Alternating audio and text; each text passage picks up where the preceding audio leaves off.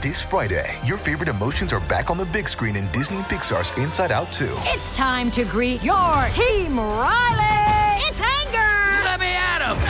Fear. Safety checklist is complete. Disgust. Ew. Sadness is in the house. Oh, no. Hello, I'm anxiety. I'm one of Riley's new emotions. Disney and Pixar's Inside Out 2. There's a part 2? We're going! Rated PG. Parental guidance suggested. Only in theaters Friday. Get tickets now. What's going on, my fellow reef therapist, Mark Vanderwall? How you been? Man, I've been good. I've been had a good vacation. Any vacation where you get to see a lot of your reef life, reef invertebrates and fish and friends, underwater friends is always a good trip, right? So, unless you live on a tropical reef, and I'm not talking Florida, I'm talking about something that's really luscious. Every time I'm in the water, my brain is spinning of like how the reef environment or the marine environment is reflecting on my aquariums. And so you must have had just all kinds of triggers or just kind of things kind of going off in your brain while you were in Hawaii, correct? Yeah, the same stuff I thought last year, so I wouldn't say I had like a brand new epiphany. I did enjoy photographing just the chunkiness of the fish, because it's all your favorite aquarium fish swimming around, except they're like 3 inches wide, 4 inches wide. You hover over them and you're like, that's like the sumo wrestling version of a Naso tank swimming below me, it's just this bulky, huge, so you realize like your perception of what a Naso tang is from the aquarium hobby is so off base, right? This skinny little thing swimming around. So we know that our corals are a lot smaller than what is naturally found in the wild, but there's not as much conversation. It's like we're not miniaturizing them, we're just getting them small and we're growing them much slower than they would in the wild. The only tank that I ever saw that really had like wild type size fish was Joe Iaulo's tank. He had just a lot of really interesting, unusual surgeonfish, and they were like 24, 30 inches, and they were like 6 inches thick. And then I've seen the Nasos, in Hawaii, they're like 4 inches thick. And, in the aquarium hobby, like every butterfly fish is just a dainty little thing. And then you see them in the wild, and God, yeah. You're like, that butterfly fish could feed like 3 people. Yeah. That's how big they are. I mean, I have made a scavenger hunt for myself to film with my little GoPro every type of butterfly that I could find, right? And like teardrop butterflies, I love those guys, right? They're freaking huge. They're just. Did you see any blue line butterfly fish? Because that's a Hawaiian endemic that's just really unique. I did not. I saw raccoons, I saw arugas, I saw, what's the yellow one with the 2 brownish black spots? And a band through its eye.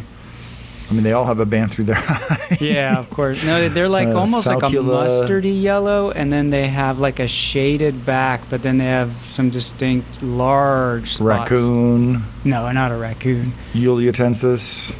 Yeah, that's a double saddle. But it's cool that you did the scavenger hunt in Hawaii, and I was kind of surprised when you sent me a picture of a kind of a scribbled threadfin butterfly fish, Chaetodon auriga. And when you were underwater, what are some things that you were thinking about your reef tank besides what we talked about last time? Did we talk about current last time? I don't know. You just whatever you were thinking when you were in Hawaii. Well, it's funny because the time of year that we go, you really got to, you get your little snorkel report in the morning from one of the snorkel shops. And I don't... Snorkel report. Yeah, I would have loved to have gone scuba diving, but just we're there as a family with small kids. And we said, you know what, let's hold off on scuba diving until the kids are old enough to join us. So it's been mostly snorkeling, and I did not I did not give any money to a particular snorkel shop that hates our industry. But there's another one that's really good about every morning, 8:30 in the morning, they'll put a report in your inbox like, where's a good spot, where's a bad spot. It is kind of funny how different stakeholders who exploit the same resources will throw the other one under the bus and claim that they're just like free from sin. You know, and this is kind of across the board. But yeah, we don't want to get into politics. We got a really cool topic for you guys today. And you know what's funny is like we've done so many sessions of Reef Therapy now that I see so much like overlap with things that we've said. And I feel like if this conversation, if you've really like watched or listened to Reef Therapy every session twice, like you would get most of this. But it's nice to kind of rehash it in from a different angle. And we're going to be talking about how to save money with your reef. But before that, I got a few things going on. I just got this dope book. This is a book in French from French Polynesia. Oh, nice. Guide to the identification of corals of Moorea. And this is really significant. First of all, like it's a real treat because when I was in New Caledonia, I was diving with this lady, Pauline, who knew enough about corals that I was impressed. I was like, oh, okay, cool. You know, and we connected on social after the fact, and I realized that she had created a book for like a big major nonprofit or NGO in French Polynesia about the corals of Moorea, which is the capital of French Polynesia. But what's funny is like I'm in New Caledonia and I met this French woman who did this book from French Polynesia, who sent it to me from New Zealand. And it's just like the number of countries that have to come together. And what's significant about that is like this would not at all appeal to aquarists. But to like a coral junkie like myself, this is the far edge, the far limit of where a lot of these corals come from, right? And what's funny is like there's very little LPS. And it's something that you see in the Central Pacific and the South Pacific as the water just gets cleaner and cleaner and cleaner. It's far away from the epicenters of like the Indo-Pacific where there's a lot of scolemias or there's a lot of Trachyphilios and Cinerinas and Lobophilios. So I think like Acanthastria cannata, maybe a little bit of Lobophilia is like the last fleshy coral standing when you get all the way out to Moorea. But this was published in 2014. Making it like relatively recent, and still, and so it's she uses Dipsastria for some species of Favia, and then Phymastria for certain species of Montastria, and then apparently there's this one species of Porites. I don't know if you've ever seen it in corals of the world or noticed it. There's this one species that was called Porites napopora that has this weird like reticulating surface, and it's clearly Porites adjacent, the way that some Gonioporas are, but in here it's elevated to the level of genus, so it's Napopora something. I forget what it is. But what's cool is so she was the first author, Pauline Bosserel. Thank you very much, merci beaucoup, Pauline, for sending this over. But the last two authors are Carden Wallace. Carden Wallace is like the big boss of staghorn corals, right? So she's much lesser known than Varon in our world. Charlie Varon is kind of like the godfather of stony corals, but within that greater umbrella, Carden Wallace is a woman from Western Australia who is the godmother of staghorn corals. And what's funny is when you look at some of Varon's publications and her publications regarding acros, they don't necessarily line up, which is funny because then Vincent and I will be like, well, according to Varon, well, according to Wallace, yada, yada, yada. And it's funny because we have to have that extra layer of conversation to understand which page that we're on together, And so my granulosa is his Caroliniana, and vice versa, right? Based on the images and the guides that we're going to. But then the last author is Michel Pichon, and Pichoni is one of the coolest, Acropora pichoni is one of the coolest deep water style acros from central Indonesia that is kind of flat plating but like still branching. So imagine like a deep water efflow whose branches still kind of break up. Very, very. He's got one of the coolest ever Acropora species named after him, and it's one of the few that I do not have in my collection because they're very subtle in their coloration. So this is a really cool book to the collection from the author. Nice. Yeah, that was really fun. And I just got back from Aquashella in Chicago, and that was so much fun, man. That was so much fun. There were two shows this past weekend, right? Wasn't there Reefapalooza as well? Yeah, the only one I know about is the one in Chicago, because that's where I went, and there was a lot of people. Yeah. And it's funny because, like, I'm a reef guy, right? And I show up, and some of the organizers are like, oh, there's only like 15 to 20 coral vendors. And I, like, stop real sternly, and I look them in the face. I'm like, if I want to look at corals, I'm going to stay home. You know, I'm going to stay home and look at my corals. I'm here to see the entire wide world of the aquarium hobby and rub elbows with the freshwater folks. There was a guy there with like some special strains of axolotls, another place that had plants, another place that had driftwood, and it's just, I don't know, it's just a really fun time, and it's just getting outside of your element, and you know, starting a little bit of drama by having the debate that's why I was there, to have a debate with John Hudson of KG Tropicals of, you know, fresh versus saltwater. And that was pretty fun. I got a lot of people thinking. Well, you did a video like that too, I remember, with... He was my collaborator. Yeah, I enjoyed that video. He did the video on why he thinks freshwater's better. I did my video on why I think saltwater's better.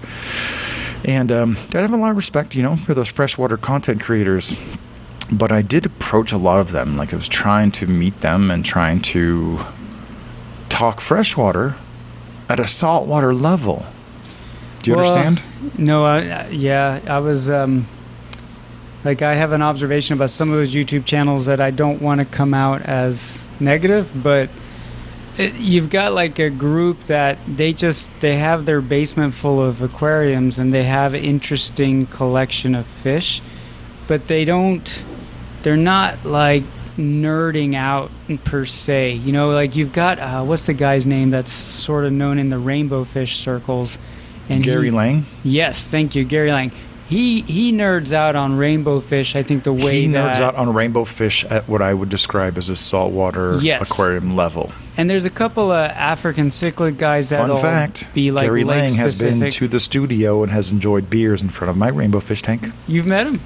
Nice. I know him. He's been to the studio and has drunk beer with me in the studio in front of my rainbow fish tank, and vice versa. I was traveling across the country and going through St. Louis, and I went, you know, through and checked out his fish room, and I allowed him to like nerdgasm at me about every single rainbow fish in his collection, and I had to take a break. It was 1 hour was like half the fish room, another hour was the other half of the fish room. But what's cool with Gary is a lot of overlap, right? Because I go to Papua New Guinea, I go to West Papua, and we go to the same island, but then I go outwards into the ocean, and he goes inland to find the rainbow fish. And it was a few copies of Amazonas ago that they described one of these excursions, and so there's a lot of commonality there.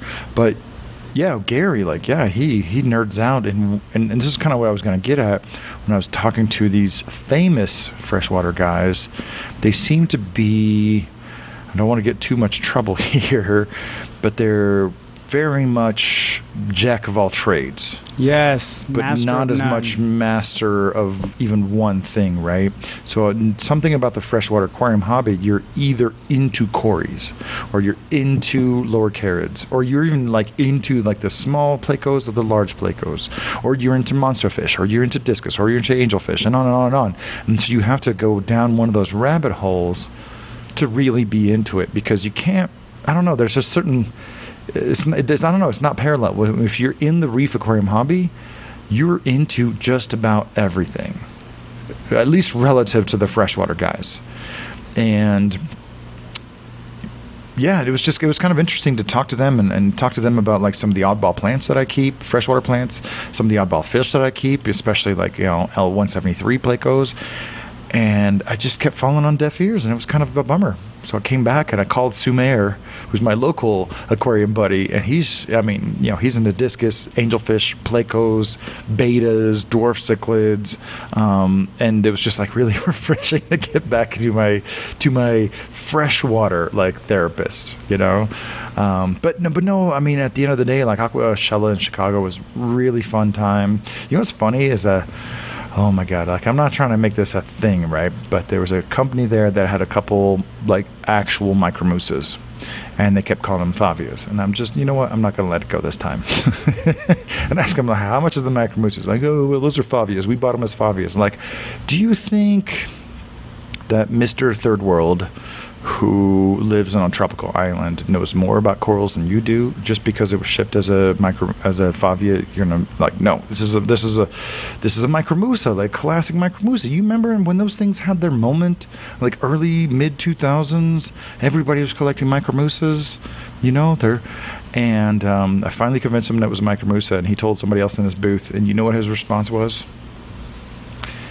His response was, yeah, I know. That's an Acan micromusa. Well, getting closer.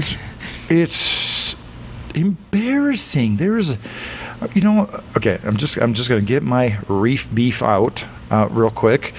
You can't say that at the beta booth. You can't call a beta embellus a beta smaragdina.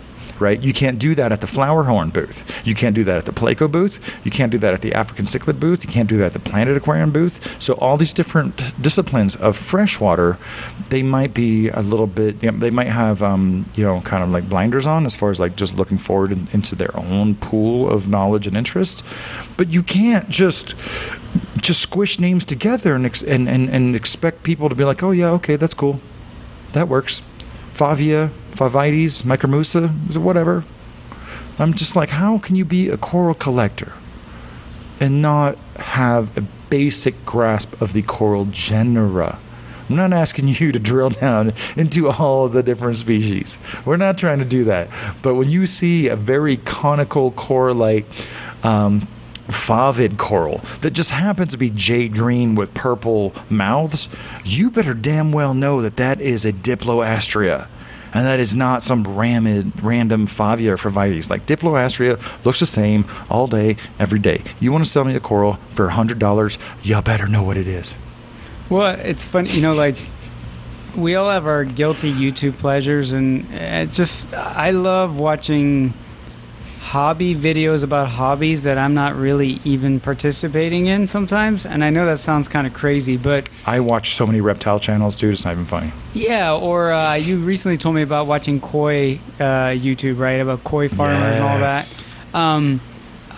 I sometimes go on a terrestrial plant kick because I love to just, it's almost like, is it the word ASMR? It's almost just like putting on golf, like on the TV, and I don't watch golf, but it's just a relaxing something. Sometimes I'll just throw on some videos of a couple of YouTube channels of people that are really into houseplants.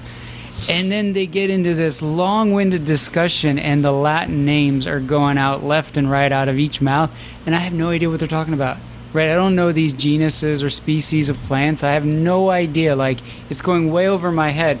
But I absolutely love that that's how they're talking about these plants, right?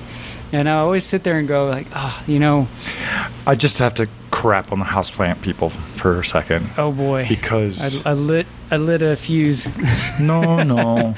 But I got really, like, I always had a few trees, a few nice pots at the studio, because before I set up tanks, I was like, I can just get pots of, you know, plants and start breaking up, you know, all the echoes and all the sounds. And so I started with some, you know, a few trees, you know, fiddle-leaf fig, Dieffenbachia, a few different types of rubber plants and some monstera, Norfolk Island pine. And then during the pandemic, I got really into it, you know, a lot of the anthuriums, a lot of monstera species, a lot of different things. And it's funny because I had at one point I had like 60 pots, 70 pots. That's how I was counting, because it was like a lot to water. So it's funny, I've boiled it down to only like 40 pots, which is still fine, but I have a better grasp on what they need. But I consumed a lot of their content, and I got really annoyed real fast, because you know what houseplants need? They need moderate indirect light with well-draining soil. Every single one. There was no drilling down, and I think everybody was just kind of going through the motions and appealing to their audience, and no one really knew what they were talking about. Well, right? And it blew up during COVID, right? A lot of people got into rare houseplants during COVID, apparently. And you can, and again, there's those YouTube channels similar to some of the freshwater channels where they're just sort of generalists, and the tanks are there to build content, right? But there's a few out there. I forget the Summer Rains or whatever her name is, something Rains. Like, she's really good. I enjoyed her videos. Some of them they deep dive. And then, you get into people that are like the people that are into cactuses, right? And succulents. Oh, no. Don't you go there. The cactus people, they are legit. Those are like reefers. Those are awesome people. The bonsai people, they're like reefers. Yeah. All the generalist houseplant folks, they're more... They're underneath, like, as far as intensity, they're underneath, like, the freshwater Aquarius folks. They're a little more Taylor, like fashion statement type. Was it Taylor Rain approach. Oaks? Is that her name? That's Summer her Rain name. Oaks. Summer Rain Oaks. Yeah. She would give a little bit more information, but I don't know. A lot of times I felt like she was just kind of reading the tag, but it was better content. But she would she visited like a hardcore bonsai guy, and then she would visit like a guy. Like I enjoyed some of the. She would visit some veteran people and really, highlight what those people are doing, and I kind of enjoyed that. It's sort of like a tank tour, right, in the reef keeping world. So, I watched all the channels. I watched all the channels for a long time, and it got to the point where I could just basically predict what they was going to say. But I'm going to shout out, our cactus brethren and our bonsai peers. They are not part of the houseplant community. Those guys go at it a totally different way, and I have learned a lot from them. Yeah, it's. But I do enjoy just some of that approach. And I mean, I'm not trying to dog the freshwater channels that, those specific channels that are more generalist, because honestly, like, if you told me tomorrow I could only keep freshwater for the rest of my life, that's how I would end up, right? I'd have a discus tank, I'd have an African cichlid tank, I would be all over the place because I enjoy all of it, right? And I would probably be all chasing it in every direction. I was looking more for a saltwater level freshwater aquarist who's a specific generalist, who's really into a lot of different groups, because I've been into them since I was really young, and I never quit. And but no, I had a really fun time. But what's funny is, like, I spent about one micromusta, like actual micromusta, not from the company that's trying to convince me they were Favias, from Tank It Easy. They're going to send it to me, so thanks you guys. Because it was nice. It was nice to buy a colony of something, right? There was a time where you couldn't get a frag of micromusa for like less than $100 with good, varied colors, right? This was a colony because no one's paying attention. And that's going to lead up very well into what we're talking about. And then, but what I bought the most was Pleco caves, a bunch of Pleco caves. Because right now I'm looking at my one of my 2 Pleco tanks that has fancy Plecos in it. And my main tank that had a bunch of zebra plecos, one day, like over 1 or 2 nights, one of the females got harassed to the point where I don't know who did it. I don't know who done it, but they shredded her back end. From a black and white, peppermint looking, banner to a flesh toothpick. Yeah. It was no tail. There was no adipose fin. So I moved her. She was fine, the first half of her, and I thought she was just. So I moved her to the kind of a holding tank in the new that's connected to the new aquarium. And I promise you guys, we're gonna get to the reef stuff. Just bear with me. Just therapeutifying all over the place. I put her in the this kind of isolation tank where things could be calm and she could eat algae by herself. And this is zebra pleco, and I think she was down there. I don't know, 2 months, maybe 3 months, and then I moved her into the main display after realized that her fins had grown fine. They'd grown back fine. And it was when I got back from Aquashella, I was looking in this tank that has a couple of L236, a couple L46, and a couple L173s. These are fancy black and white scribbled Pleco varieties. Her fins grew back nicer than any of the tail fins of any of the Plecos in the tank where everybody's fine. So not only does she regrow her tail, she has like this pennant streamer thing going on, and I'm like, what the hell? I have Plecos in both tanks. The only difference between the new tank and the old tank is the old tank gets a lot of big water changes. It's very pure water. They all have water flow. The other tank gets fed more, right? And I'm just looking at this tank like, how the hell is every Placo's fin in here super long and super streamy and super pendant, including the female who got ground down to a raw toothpick. Her tail should not have grown back, right? Like, it should have been way too much damage for her tail to grow back. She could have remained a breeder, but instead she grew out a tail nicer than any zebra Placo in my collection. I'm like, what is going on here? This is crazy. I want to send ICP tests or samples for ICP testing on my freshwater tanks. I'm like, what is going on here? Is there one secret ingredient between these two tanks? But yeah, no, I think this preamble about the freshwater stuff is really pertinent, because it applies to a lot of the stuff we want to discuss about how to save money on your reef aquarium. And I mean, some of the stuff applies to aquariums overall. So some of this applies to hobbies overall. First of all, how did you like, before we really get into it, how did you like listening to Reef Therapy for once? Oh, it was great. I really enjoyed your conversation with Than. I always want to say Tan, but that's just habit. Was that available before you flew back? No, unfortunately, which would have been awesome for the plane to download it. No, I enjoyed his perspective of having gone down the road of the greenhouse in a time and era of reef keeping where we all fantasized about it. The halide, AC pump, high energy days where harnessing the sun seemed like this dream, of like, oh, if I could just harness the sun and tropicorium style and all that. And he went there back in the Reef Central days, and then came out of it and was like, okay, my tanks have to be human friendly, have to be easy for me as a human and the people I employ to maintain them.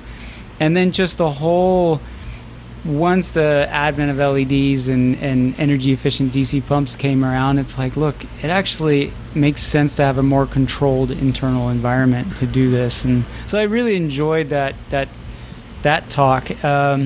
And yeah, what's funny, if I can interrupt you just briefly, is I think you got more from the conversation than I did, because I was in it, right? So I'm just trying to keep it going and ask the next question and ask the next question. So you were able to absorb more. So I'm like remembering the stuff we talked about as you're mentioning it. Well, and I am a compulsive overthinker, right? And what I appreciated was how he thought 3 steps ahead on a lot of his design principles, like the closed loop, but then have a drip tray so that when you disconnect the closed loop to go service it, you don't care. Like, you're not like, oh, what about the floor, just little things where it's like, well, where you ask yourself the next 10 questions from your idea so that you account for all of those contingencies. And the human centric aspect of how he designed a lot of that stuff was really impressive. Yeah, I'm gonna have to. The thing is, like, Keith does what he does, as far as like kind of really getting as much from people as he can, usually in like an hour, 15, hour and a half. Man, I just want to tell the entire story start to finish, and I feel like it was an hour and a half of like the background before we really got into the corals. And as soon as after 2 hours, I can't ask him to just like do like we did 3.5 hours on protein skimmers. Quick aside, if you guys like hearing that much about one topic, please rate us on your favorite podcatcher. Please subscribe. Please give us a thumbs up or something. But definitely rate us on your favorite podcatcher, because I don't know anyone else who could put together a 3.5 hour marathon on one particular topic. We killed it. We took a break. But same thing with Than. We took a break at the 1 hour mark, and then when the second section was done, I was just thinking to myself, damn it, there's so many more questions I had for him about the coral side of things, right? But now that we get that out of the way, I'll see him again, and I'll meet up with him, and I'll re-listen to the first one to remember all the questions I didn't get around to asking. Yeah, and on top of all of that, overthinking, thinking 3 steps ahead, I guess, not overthinking, but what I also appreciated is, us old school reefers, right? The ones that came from the era of DIY and have seen the fads come and go. Him being one of them. It's funny how some of that old get off my lawn came out of him as well, right? Like there are things he doesn't overthink, right? Chasing numbers, that kind of stuff. I mean, like you asked him questions about carbon dioxide, pH, and that's when you're just like, okay, he's one of us, So I enjoyed that. It was nice to be able to be a listener because, just like every other reef keeper, I'm looking for content to tune into, and so it was nice to have an episode, because I don't want to listen to myself. I hate the way I talk and sound, right? So, I enjoyed it.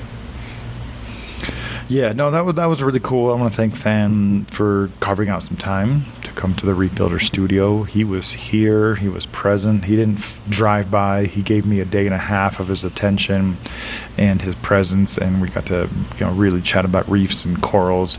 I will say, I think he was a little bit overwhelmed by what he saw. And I think that's more, it's not that I have more volume or more corals in him. It's just all of my stuff is put together in such a way to be presentable, right? Whereas if I was a coral farmer, everything would look smaller. Everything would be smaller. There'd be multiples of everything. A lot of the tanks would be broader and shallower. And it's just nice to be able to put together something like this, which I believe is unique in the world. And he was one of the things he said is like, man, I can't believe how many freshwater tanks you have. It's not that many to me. I only have 8, compared to like 20 saltwater aquariums. But yeah, no, that was a really cool experience, and the visits through the studio are few, but we really make it worth it. So, Fan joins the likes of Tim Kelly and Steve Wiest and Steve Visser of coming through the studio, and really talking about their side of things. That was really cool. Thank you, Fan, if you're listening. Yeah, you got to keep doing those, man. When you have those guests, force them to sit down for an hour. And it's not about a force, like if they come through and there's time, I'm going to fire it up. I'm going to try. But I'm not trying to do a 3.5 hour marathon on protein skimmers again. But let's talk about some of the ways that you can save money on a reef tank. I think some of these are going to be so obvious. I'm trying to, I tried to go into this not with, because I've heard this topic before, right? And so there's always the usual things people say, and some of the no-brainers. I was trying to avoid the no-brainers, or at least throw a different lens on it. That's what therapy is about, if you're in a toxic relationship, leave your man or whatever, like you just need to be reminded of those things. And so I think even the low-hanging fruit still applies. But what's interesting is, we've put out so many sessions, so we're like 55, let's call it we probably have even though we have 55 sessions, it's probably about 100 hours worth of listening. That's nuts, man. All put together. And so I'm seeing just a lot of overlap and a lot of, I don't want to call it backtracking, but just dovetailing with things that we've talked about before. And so I think this is going to be a thing now that we have 50 sessions behind us. I'm going to recommend some sessions from before. And so definitely you want to review, if you want to follow up to this particular session, or if you're new to the podcast or the YouTube channel, you definitely want to review the session we have just a few episodes ago about like the epidemic of stuff that won't break your tank, right? We're trying to talk schmack without talking shit.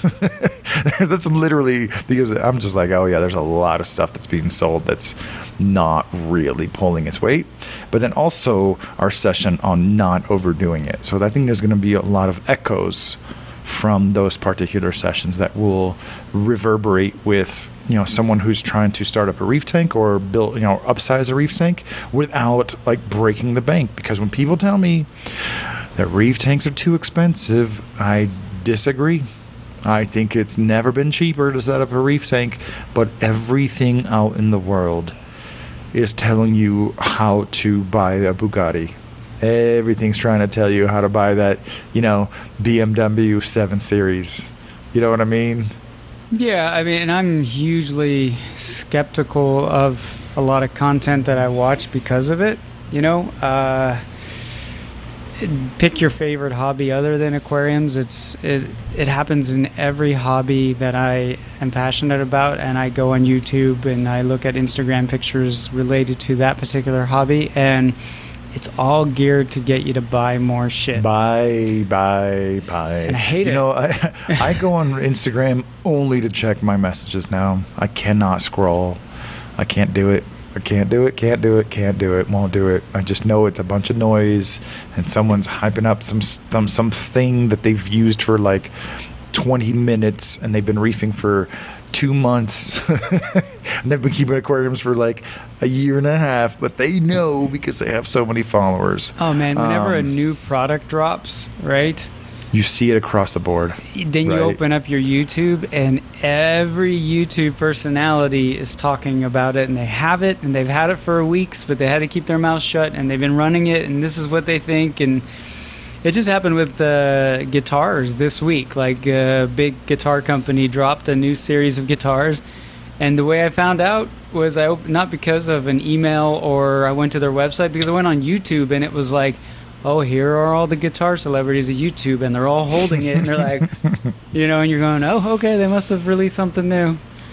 And one thing I do appreciate is I think a lot of us are starting to mature within this space, and we can see through that. Some of us, right? Some of us can see through that. You're like, I've been following tech news since like Engadget was the top website, and then it was The Verge. So, I mean, that has been kind of my guiding light for how I should be a content producer. And yeah, you know, I've seen it over and over and over. 9to5Mac, Gizmodo, Marquez, MKBHD, and The Verge. They're all the same day. They're dropping this, and then they're dropping that, and then they're dropping this, and then they're dropping that. And so, you know, I think as consumers, as first world consumers exposed to a lot of this media, we are becoming the wiser. But this session of Reef Therapy is probably geared to someone who's looking to upgrade, who's maybe or buy their first tank, who just, you know, falls into the ecosystem of reef aquarium world, and they need a little bit of the vaccine, a little bit of vaccination, a little bit of booster shots against all the hype. And you know, I'm not afraid to say that I'm part of that machine, but I try. If you actually read to the end, or watch to the end, or listen carefully, I feel you'll find more salient points, like you will find on Reef Therapy. I want to start this off, man. I think the best way to save money is buy the right product the first time. I just want to say that again. Buy the right thing the first time. It's really easy to be in a store and a really enthusiastic salesperson tells you, oh, this is the best, this is the best, this is the best. I've been using it for years. I use it on this, I use it on that, I use it on this. But ask them to show them your reef tank. Their reef tank. Ask them to show you their reef tank. But because if they have a lot of excuses for why they don't have one at home or why they take care of the one at the store, you know, if they have several displays around the store using the same product a few different times, all right, that might be a good backup. But even that, I mean, this applies to freshwater. This applies fully to freshwater. Man, I remember when I first got into aquariums, within the first 6 months, 80% of the stuff I had bought was not as good as I would have liked. And I had so much junk. Yeah. So many underpowered corner filters, air pumps, underground filters, this juice, that sauce, this additive. And so buying the right product the first time and buying it once, it can be nerve-wracking to do a little bit of that research and kind of dig through it.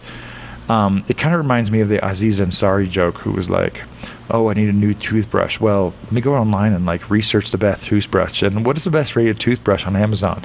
And he's like, when you go to the dentist, it's not about buying the right toothbrush. It's just the fact that you brushed your teeth in the first place, you know? And so you don't have to get like just totally obsessed about buying the right gear in the first place. But I think just a little bit of effort will help narrow down the product you need for your tank the most.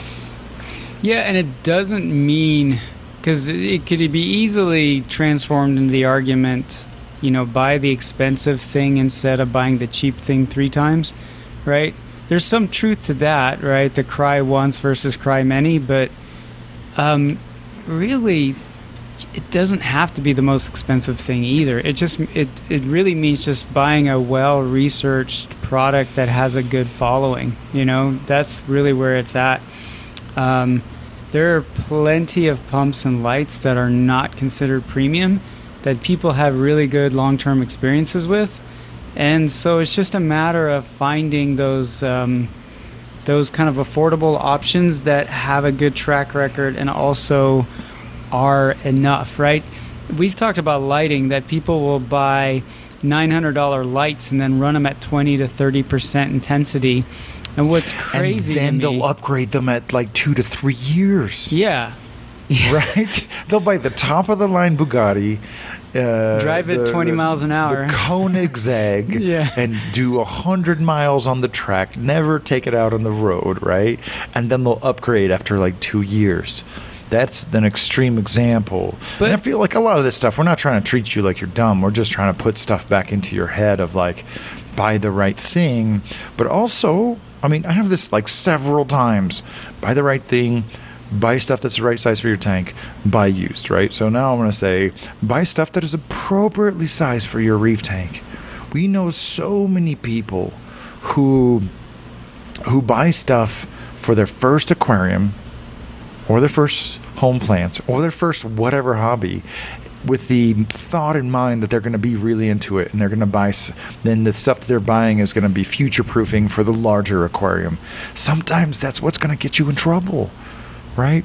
That's what's going to get you in trouble. So buy the stuff that's appropriately sized for your aquarium. Yeah, but like taking lighting, for example, again, the trouble with saving money and being a beginner is that you don't have all of the little tidbits of knowledge that help kind of pave the path for you yet.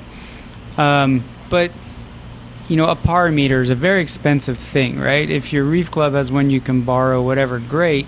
But it's amazing that when you start to really deep dive, and I know you don't measure a lot of power anymore, but like if you deep dive, like what kind of light I need to keep these type of corals happy, whether you're into SPS, whether you're into LPS, and then you really start to think, okay, like based on these quantitative requirements, what kind of light do I need? In my opinion, like a lot of the affordable light options are these days plenty fine, right, for that application. So it's like, don't buy the Bugatti, right? Don't buy, these Chinese LED bars. I'm pretty sure that if you challenged me, I could buy some of those on Alibaba and grow the hell out of some SPS with them. Throw like 3 or 4 over a tank. So it's just a matter of, helping yourself not get convinced by all that hype we talked about to buy something you don't really need. Like buy what is appropriate for your tank, like you said. That is plenty for what you're doing. Now, if you're a gearhead and you're going to look at your tank and be unhappy because you don't have brand X, then just realize that's you, right? That's your head. That's not your corals looking at you like, you didn't buy me, an Ecotech? Dude, it's your corals aren't brand whores, right? So anyway, I don't know if that's where you were going at, but that's where I feel. No, I'm attacking this from several different angles, and I want to make it very clear that I'm well aware that I'm part of the machine that promotes the latest and greatest. But it's usually my hope that someone with some discernment is going to buy the appropriate light or pump or device or aquarium for their setup that is going to last them a long time. I am not, I read about every single accessory that's ever been made for freshwater aquarium, bonsai, koi, whatever. Just everything is like slightly related to race. So I'm part of that machine. And I want you to know, for me, I'm really trying to educate the user on what would best be useful for their tank. And if you just see the headlines and the pictures or read the first couple paragraphs, that's where the hype is at. right? When you get into the body of the article, right? I don't write more than 1,000 words. You can, chew through that over like half a cup of coffee. That's where, the more the reality sets in. And then the last few paragraphs, that's where the other shoe drops, where the price comes into play and the actual performance of the device. But no, I'm attacking this from multiple different angles. I just put out a couple videos of my Peninsula reef tanks. Both of them are set up super simple. The same lights for 4 years, same pumps for 4 years, same return pumps for 4 years. They both have a calc reactor, a decent protein skimmer, and dosing pump. There's no controller, there's no CO2 scrubber, there's no algae scrubber, there's no refugium. It's weird when you see this, reasonably sized sump, and there's just a lot of open space. Right, there's a lot of open space. And so it's funny because there was like one comment that really stuck with me. I was like, oh, I think you took some products off of this tank, because if that's all it took to do a reef tank, then all these high-end reefers wouldn't have automatic water testers. They wouldn't have automatic water changes. They wouldn't have a controller. They wouldn't have this and that. And I'm thinking to myself, like, well, those guys don't have great looking reef tanks, first of all. When you get really into the bells and toys and whistles, that distracts you from the fundamentals of reef keeping.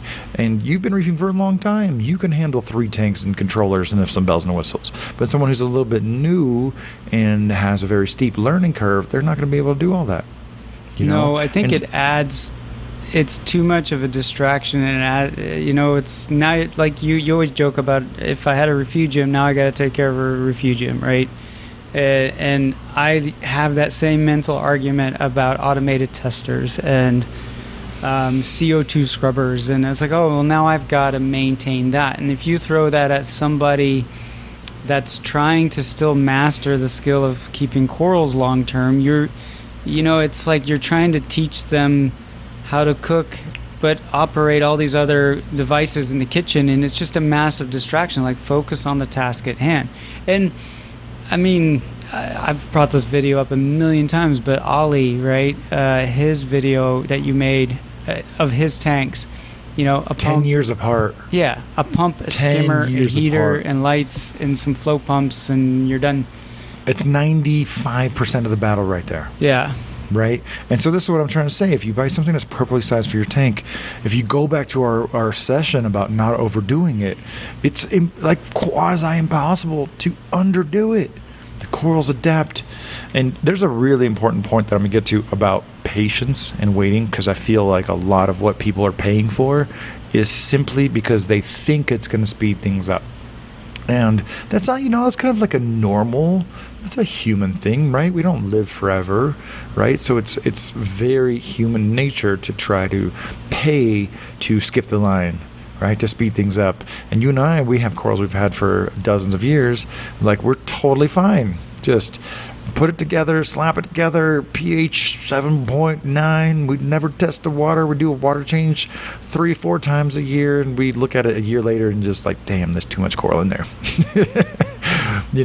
But buy stuff that is appropriately sized. I want to say that for a third time, because you see people always just shooting over. The one device that is good to oversize, I believe, is your return pump and your flow pumps, because they will just operate so much better at 80% or less. Oh, if they're DC pumps that you can power down, you mean? Like, slow down? Yeah, because, when a pump is designed to run at 0 to 100%, the manufacturer's probably factored in, like pushing it to 120% if they could, and 100% is just going to be like the maximum tolerable level of wear. And when you back that off to like 60 to 70 to 80%, oh my goodness, your longevity, your durability is just going to shoot through the roof. It's going to multiply by like 2 or 3. So that's the one thing to overshoot is not your dosing pumps, your flow pumps and your return pumps.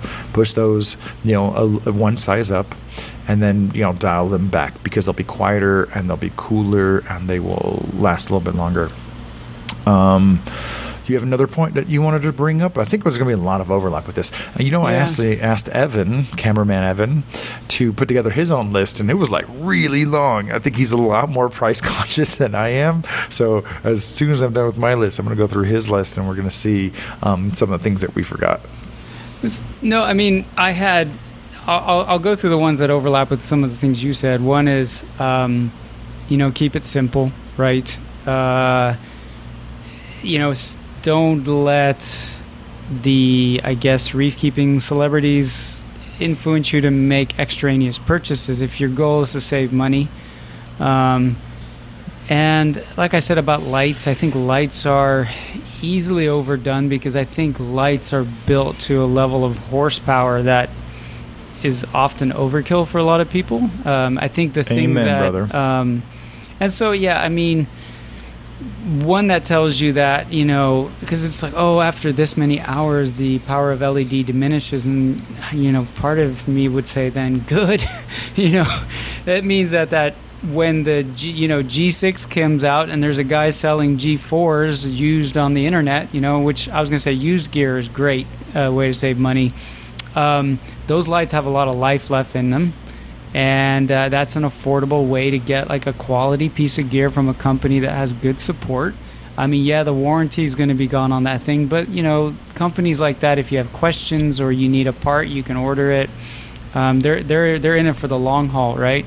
So the best companies. The best companies are here for decades. Yeah, it's companies like that see you as a potential future loyal upgrade person, right? They see it as an investment of their time. So scaling down, and I don't mean just the size of your tank, like pick the appropriate tank size to your budget, but let's say you're financially shrewd enough to say, I have an annual reef keeping budget. I'm going to break that up into 12 months, whatever. Spending all of that budget on one tank will make for a much nicer tank than when you start to spread that money thin across 3 or 4 or 5 tanks, right? And we see that a lot too, where people... In America, this is one of the most prominent things I can say of the difference between European and American tanks or reefers. In Europe, they're going to have one tank. They're going to have one really nice tank. They're going to have one tank so nice that I remember it, that I'll feature it, that I'll do a video. I'll stop what I'm doing and do a video of their tank for a couple hours, And in America, it's just like more, but it's not necessarily better. And it's just like having 17 kids. You can't take care of all those kids the same way. But that's a great point. Yeah, and I ironically broke this cardinal rule for myself because when I built my most recent 180, I told my wife I want to go into this like with all the equipment that I like to run, and if a $300 pump dies, I don't want to lose sleep over just ordering a new one, right? Just like, okay, I'll just get a new one.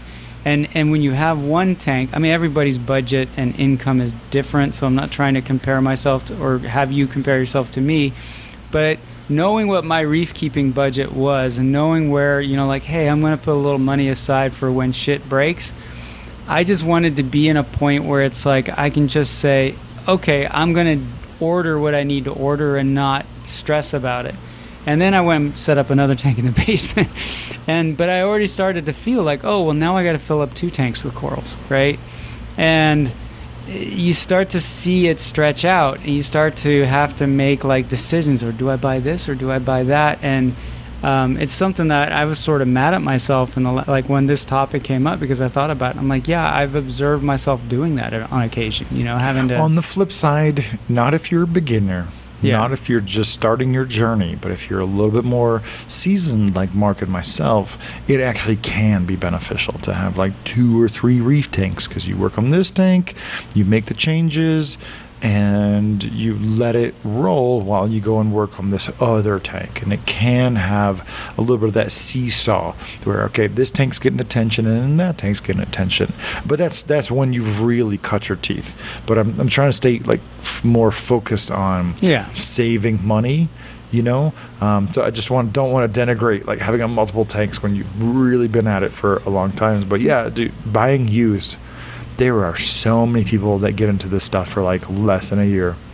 Yeah. And unless they bought bargain basement, Amazon, Fish Street, AliExpress equipment, if someone is selling you stuff online, most of the time it's someone who, got into it for, half a year, 1 or 2 years. That equipment's really, really good. Especially the tank.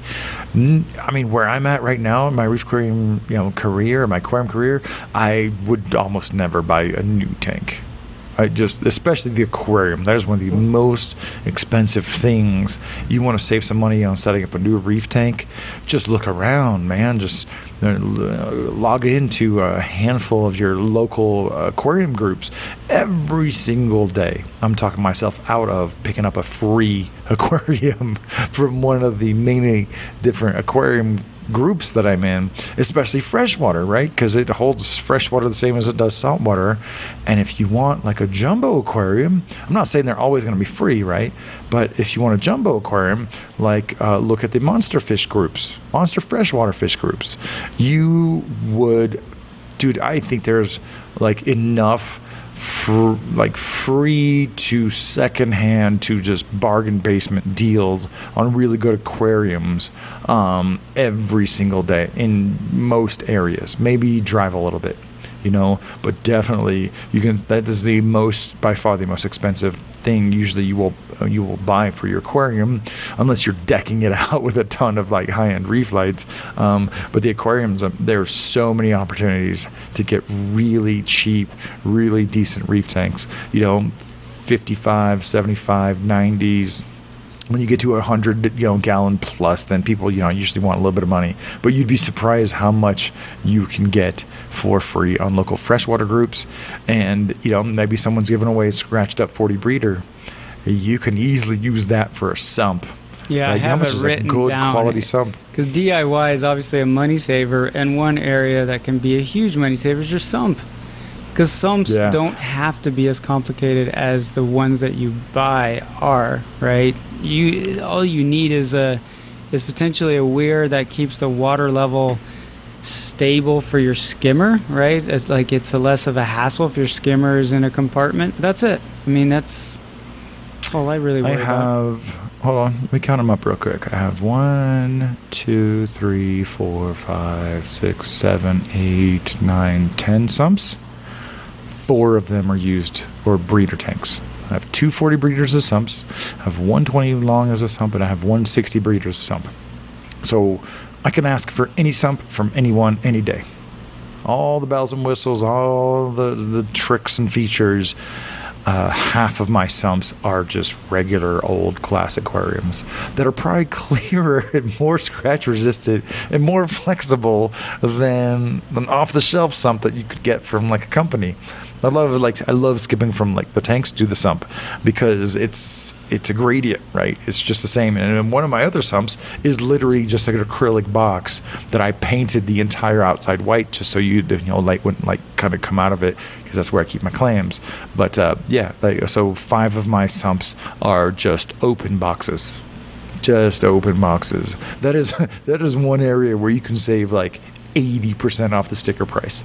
Dude, don't get me wrong, man. A fancy, like turbo, all bells and whistles sump with built-in this and that sounds really, really freaking cool until you want to make one single little change. You are paying such a premium to have a probe holder built in. This is things we've said before. You're paying such a premium to have a line holder built in. A dosing line bill. You're paying such a premium to have a heater holder built in. And dude, 40 breeder, 60 breeder, 20 long, 30 gallons, those are always going to be my jam. I don't care how rich I get, ever. Like, I'm not there, right? But I'm always going to be like, oh yeah, 40 breeder, 20 long, 60 breeder, those are my jam, because I can modify them how I want on the fly at any given time. There's a reason I don't have a sump on my 400-gallon tank, and it's because I'm just like so paralyzed by choice that I decided to just go with a 60 breeder. Right? Well, and I think if you come from the generation of DIY reef keeping, and you've made some mistakes along the way, which those are sometimes costly, but I think most of us that DIY'd sumps for a long time see the mass-produced sumps differently. Like I have I massive see them as a beef. handicap. Yeah. I see them as a handicap because every partition is locked in. It's glued in. I can't do anything unless I start demolition. Well, I don't like, for example, the customization factor is huge with me. I don't like running filter socks. That eliminates like 80% of the mass-produced sumps. I hate when the return pump chamber is so freaking small that your float valve or your float switch that triggers your dosing pump to top off runs like every 10 minutes. You know, I mean, that's a you problem. I know, because you use like an your automatic ball top-off device, and valves. I just have to say it for the 37th time on this session on Reef Therapy that a gravity float valve costs 1/20 or 1/10 the price of an auto top-off machine. So your machine goes off all the time, but my float valve can go off all the time. I don't hear anything. Yeah, well, Anyway, that's a you problem. My auto top off has to move water against gravity 20 feet up into the air. So I don't have a choice other than putting an unsightly RO reservoir on the same floor, which I have no desire to do.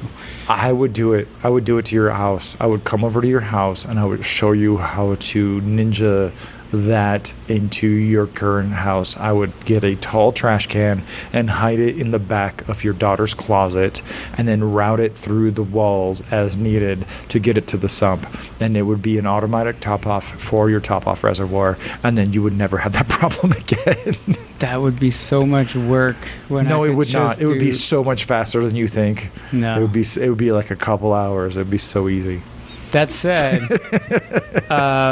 whenever I DIY'd sumps, I always made the return pump chamber big, you know, so that the water level wouldn't drop very quickly, right? And that would mean more of a salinity change, but in the grand schemes of a sump against like 180 gallon you're talking tank. about fractions of parts per thousand. That's not even a thing. And you know, your dosing pump would run, or your auto top-off pump would run longer, but it would be less frequent, and I would trade for that any day of the week. I'm surprised there's not an auto top-off device that just says, hey, why don't we just turn on at night when you're not paying attention? I can do that. We'll turn I on can once. program the Apex to only listen to that float switch at night, basically.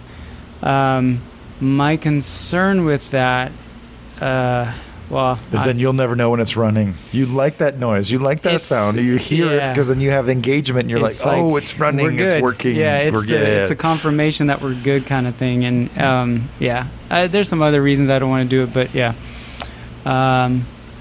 Here's a weird one, but I'm always surprised because this always comes up in an argument, and then I feel like they're missing half the argument when they say what they say. But when you pick any additive, and I'm a two-part guy, I love my two-part, not all two parts, and this would be true of if you like to dose iodine or you like to dose whatever, not all additives are this equal in concentration. And yet, a lot of times their price tags are very similar, right? That's a great point. You could be looking at a half gallon of this and a half gallon of that. You don't really know what that concentration is. They go out of their way not to tell you on the bottle until you dose it and test it and measure it yourself. That's a really good point, because I was thinking, liquid versus dry, but if you're just looking at the liquids, you're right. They are not the same concentration. I've run into this with iodine dosing, and then really big on two-part. There's a website called Reef Deist or Deist, and there's dosing calculators there. And it's great because you can say, hey, my alkalinity on my 150-gallon tank dropped by 1 DKH. How much of any of the products on the market would I have to add to restore that 1 DKH, right? And so you can select ESV, you can, and then it's amazing the amount of milliliters difference you would have to dose between the different vendor products. And to me, that was a real eye-opener, because I love ESV, but I switched to Brightwell.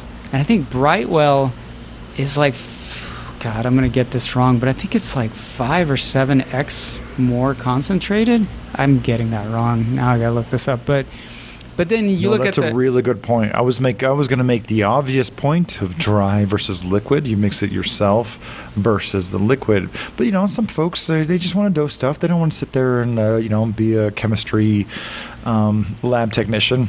No, but I yes, mean, for sure, the difference between Red Sea, Triton, Brightwell, ESV, those are good brand names that you can take to the bank. But even then, there's a lot of range between 150,000 parts per million and 50,000 parts per million, just in the concentrated additive. Well, like take. And the point I'm trying to make here is a gallon of ESV, for example, and I don't mean to pick on them because that's a great product, but a gallon of ESV and a gallon of Brightwell on Amazon is about the same price, right, from a budget perspective. But if I want to raise the DKH in my tank 1 DKH, I have to add 72 mLs of ESV Bionic, and if I use Brightwell, I have to add... Okay, that's a bad example. Am I getting this right?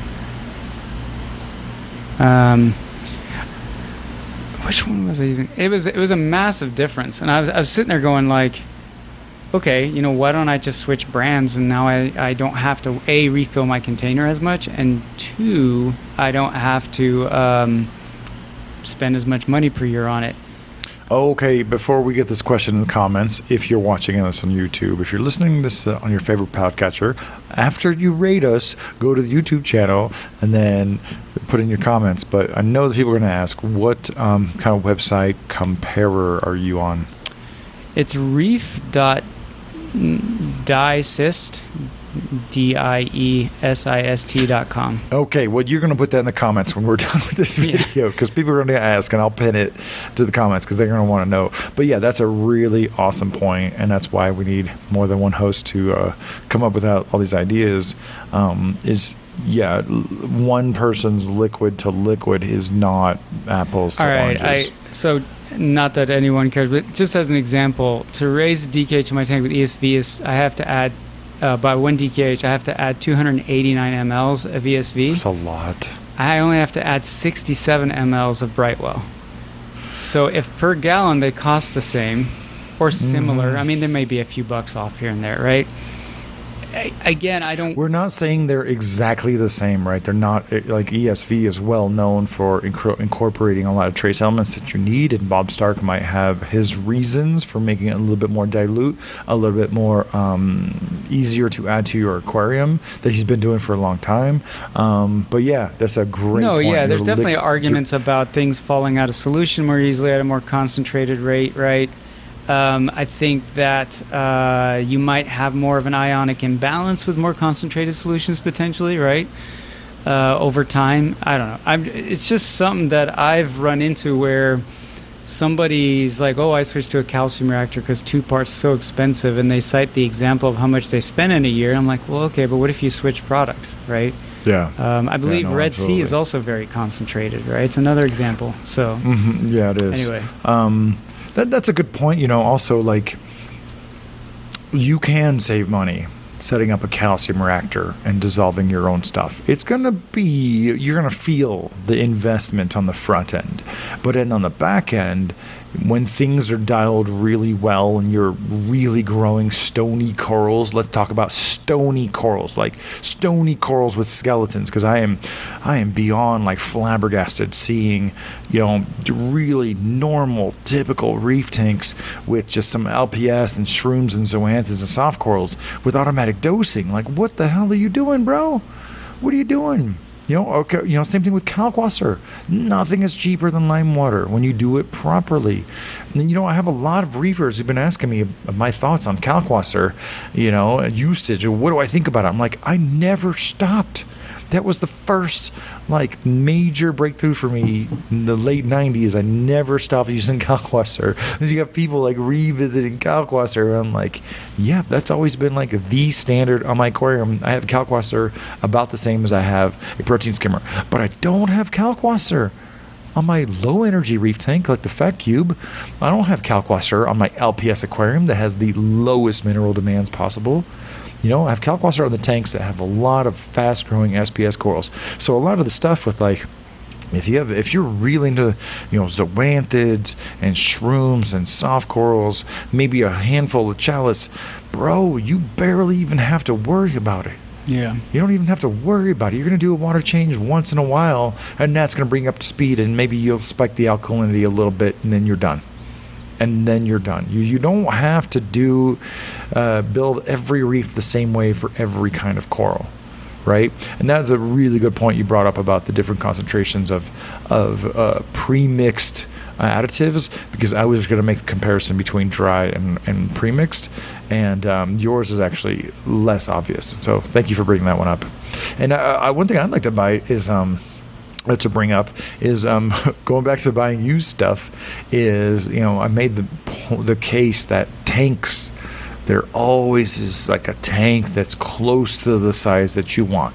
Maybe not in the highest clarity glass, maybe not in the exact dimensions, but dang, if you can't find something that's 80% of what you're looking for like 30 to 40% of the price when it comes to aquariums, but also when it comes to equipment. Think about this, like, the person who's using the iPhone 9 or 10 or 11, they're still getting their phone calls through. They're still taking great photographs with that. And I would really behoove anyone who's looking to get into reefing, who's price conscious, to buy mid-grade stuff, to buy used high-end stuff, used the brand name, but also buy previous gen stuff right when it goes in clearance. Perfect example is this year, Ecotech Marine launched the Radion G6. Yeah. Radion G5 is still in an excellent light. Go ahead and just grab it brand new, 15% off. You're going to get your warranty and everything.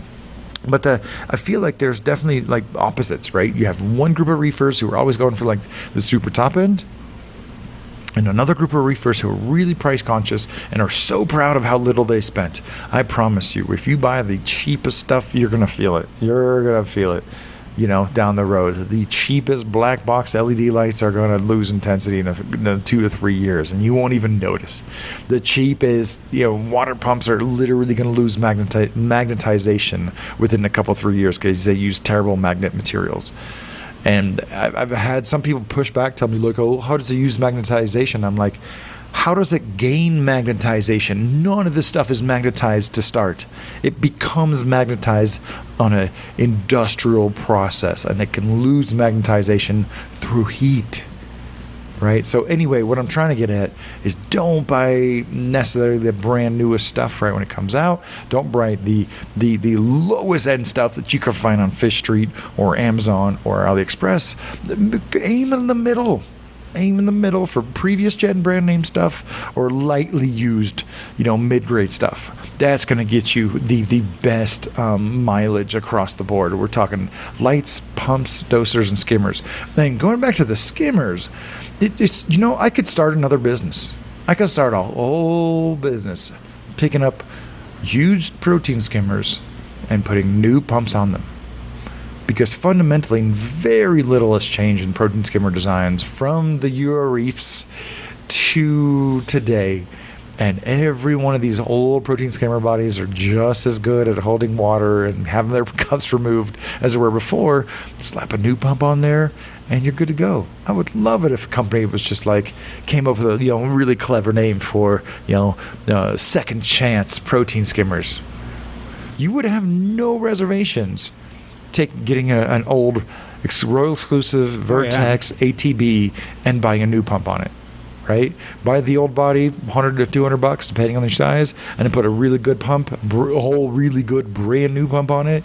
It's going to be the same exact performance. Okay, it's going to have some scratches and some Coraline, stain on it, but you're good to go. That's especially true of the Vertex when they went out of business or disappeared or whatever the backstory there is. I saw a lot of Vertexes for sale used, and I think the owner selling it, well, I shouldn't speak for those people, but I wonder if a lot of them we're selling because they're like, well, I'm not going to get support on this product if the pump dies, blah, blah, blah. I'm just going to sell it while I can and then replace it. But then you sit there and you think, well, okay, if I can pick that up on the cheap and throw like a DC powered pump on it, that would be, that's a nice body with nice build quality. But when it comes to equipment too, it's again being educated and doing your research, like we said in the beginning, or at least I was talking about it a bit much. There are cheap things that are really built well if you look for them, and then there are things that are in this hobby, and this has been going on since I first got into this hobby as a kid. There's a lot of stuff that gets rebranded as premium and isn't. And there are a lot of people out there kind of doing the research on that and exposing some of that, which I'm happy to see. But, you got to be careful about that too, is I think, the fact that you see probably the most popular light in the hobby is probably the Radion, right? Or I think AI and Kessel would be a close second there in terms of, if I present you with a tank, you had to bet what light's on it, there's usually, it's one of those three. That speaks volume to their quality, I think, right? And the fact that you see somebody replacing a G4, a G5 with a G6, and they're sticking with the brand is a good sign of a good product. But sometimes you'll see things in this hobby get rebranded as well, which I don't really care for. And so you think you're buying something premium, but it's not. And likewise, I've said in the past, I like Bubble Magus skimmers. The cheap no-name pumps they come with have tended to be reliable for me, but then you also have spin-offs of Bubble Magus where they put a Sicce pump in there, and now you got like a really good skimmer with a really good pump, and it's really affordable, right? And a lot of times it's like a half the cost kind of thing, where that skimmer may cost you $300-400, but it's in the performance area of a competitor's $700 or $800 skimmer. So I think you also, like, again, doing your research, getting on the forums, and just having some acute observations, you can find stuff that's cheap but good, and you can also sort of see the wolf in sheep's clothing, where it's stuff that's branded premium and is like, no, this is some stuff from China that they slapped it at, There's not brand enough conversation about the middle of the road products. Yeah. There just isn't. It's either top of the line or bargain basement. Yeah. And we've seen this for years. And I almost feel like DIY could be its own session of reef therapy topic. There's just so much you can do yourself, and that might be a topic of conversation for the future. Let us know in the comments if that's something you would like to see us explore, because the reef aquarium hobby in particular really used to be characterized by a whole lot more do-it-yourself. It's pretty easy to talk about, setting up your own sump, but man, we used to build a lot of this stuff ourselves. And I think all of us are collectively getting smart enough and clever enough to build our own dosing pumps, to build our own protein skimmers. How many protein skimmer designs have you come up with, Mark, back in your heyday? I must have made like 12 or 15. Half of them were terrible. Arguably were terrible. And you know what I miss? It's not that it's not there. And you can go to Alibaba or eBay or whatever. You can buy all kinds of parts and acrylic and LED drivers, right? But there used to be a market for the DIY crowd, right? So you could get like, okay, I don't want to buy the entire light fixture. I would buy the parabolic reflector, and I'll buy the PFO ballast, and I'll build my own canopy. Almost no one bought the whole fixture. We bought the ballast, we bought the socket, we bought the light, we bought the reflector, and we put it together ourselves. That was a time, definitely like a little bit more golden aging of the reef aquarium hobby. Part of the hobby was getting into woodworking and like learning how to build a box, right? A saltwater resistant box, with mitered edges and stuff. But yeah, I mean, you sort of see that now. Like, I love these sump kits that you can buy, right? So you buy the 40 breeder and you buy the sump kit and you say, okay, I'm going to take the filter sock holder and throw it in the trash. But these dividers are, that's just me. But yeah, I love that there is stuff like that. But I just felt like there was a bigger... Rapid LED used to cater to the DIY LED crowd, and you never hear about people building their own LED light fixtures anymore. And now that we're kind of gone full circle for, hey, spread out LEDs, panel type lighting, right, to simulate T5, like, oh crap, why aren't we building these things ourselves? LED light with spread out spectrum and stuff, DIY would do better than anything available in the market, right? Because you got to consider, these companies are interested in moving their SKUs in like units of 10,000s, right? Tens of thousands. And when you move product at that level, you are also concerned about the size of the box, which means you're concerned about how many you can fit into a shipping container, right? So you're really aiming to consolidate the size of the fixture like a Kessil, like a Retzi, like an Aqualumination, like a Radion, right? So if you wanted the absolute best spread out, diffused LED light fixture, DIY would just run circles around it. One great example is the Lani LED light that has gone like through so many different iterations in Germany, and then now like the world exclusive version of that same exact light basically, and it's like $2,000 for a 100-watt light. You're like, what are you smoking, man? They must have some great like weed crack over there in Germany and Switzerland. Like, what are you doing with like terrible control setups? So that's one place where DIY and I mean, really has a place. I'm not going to DIY and program a cloud enabled app on my phone to control those lights, right? But that's all just gooey gravy for us to enjoy. We don't need that to grow corals, right? Dawn and dusk was, I turned the blue lights on first and I turned the blue lights off last, right? Yeah, we had two options. Yeah. Blue light, daylight, right? So you could take that a little bit further easily. You could do it dimmer, yeah. And I think we're getting into some of Evan's topics, is like you could have 3 power supplies, 4 power supplies, put those each on a Maras plug to just turn on and off, and then you have like 4-channel color control. You might, need to do a little more programming to do the dimming side of things, but then you have 4-color, on-off control, right? And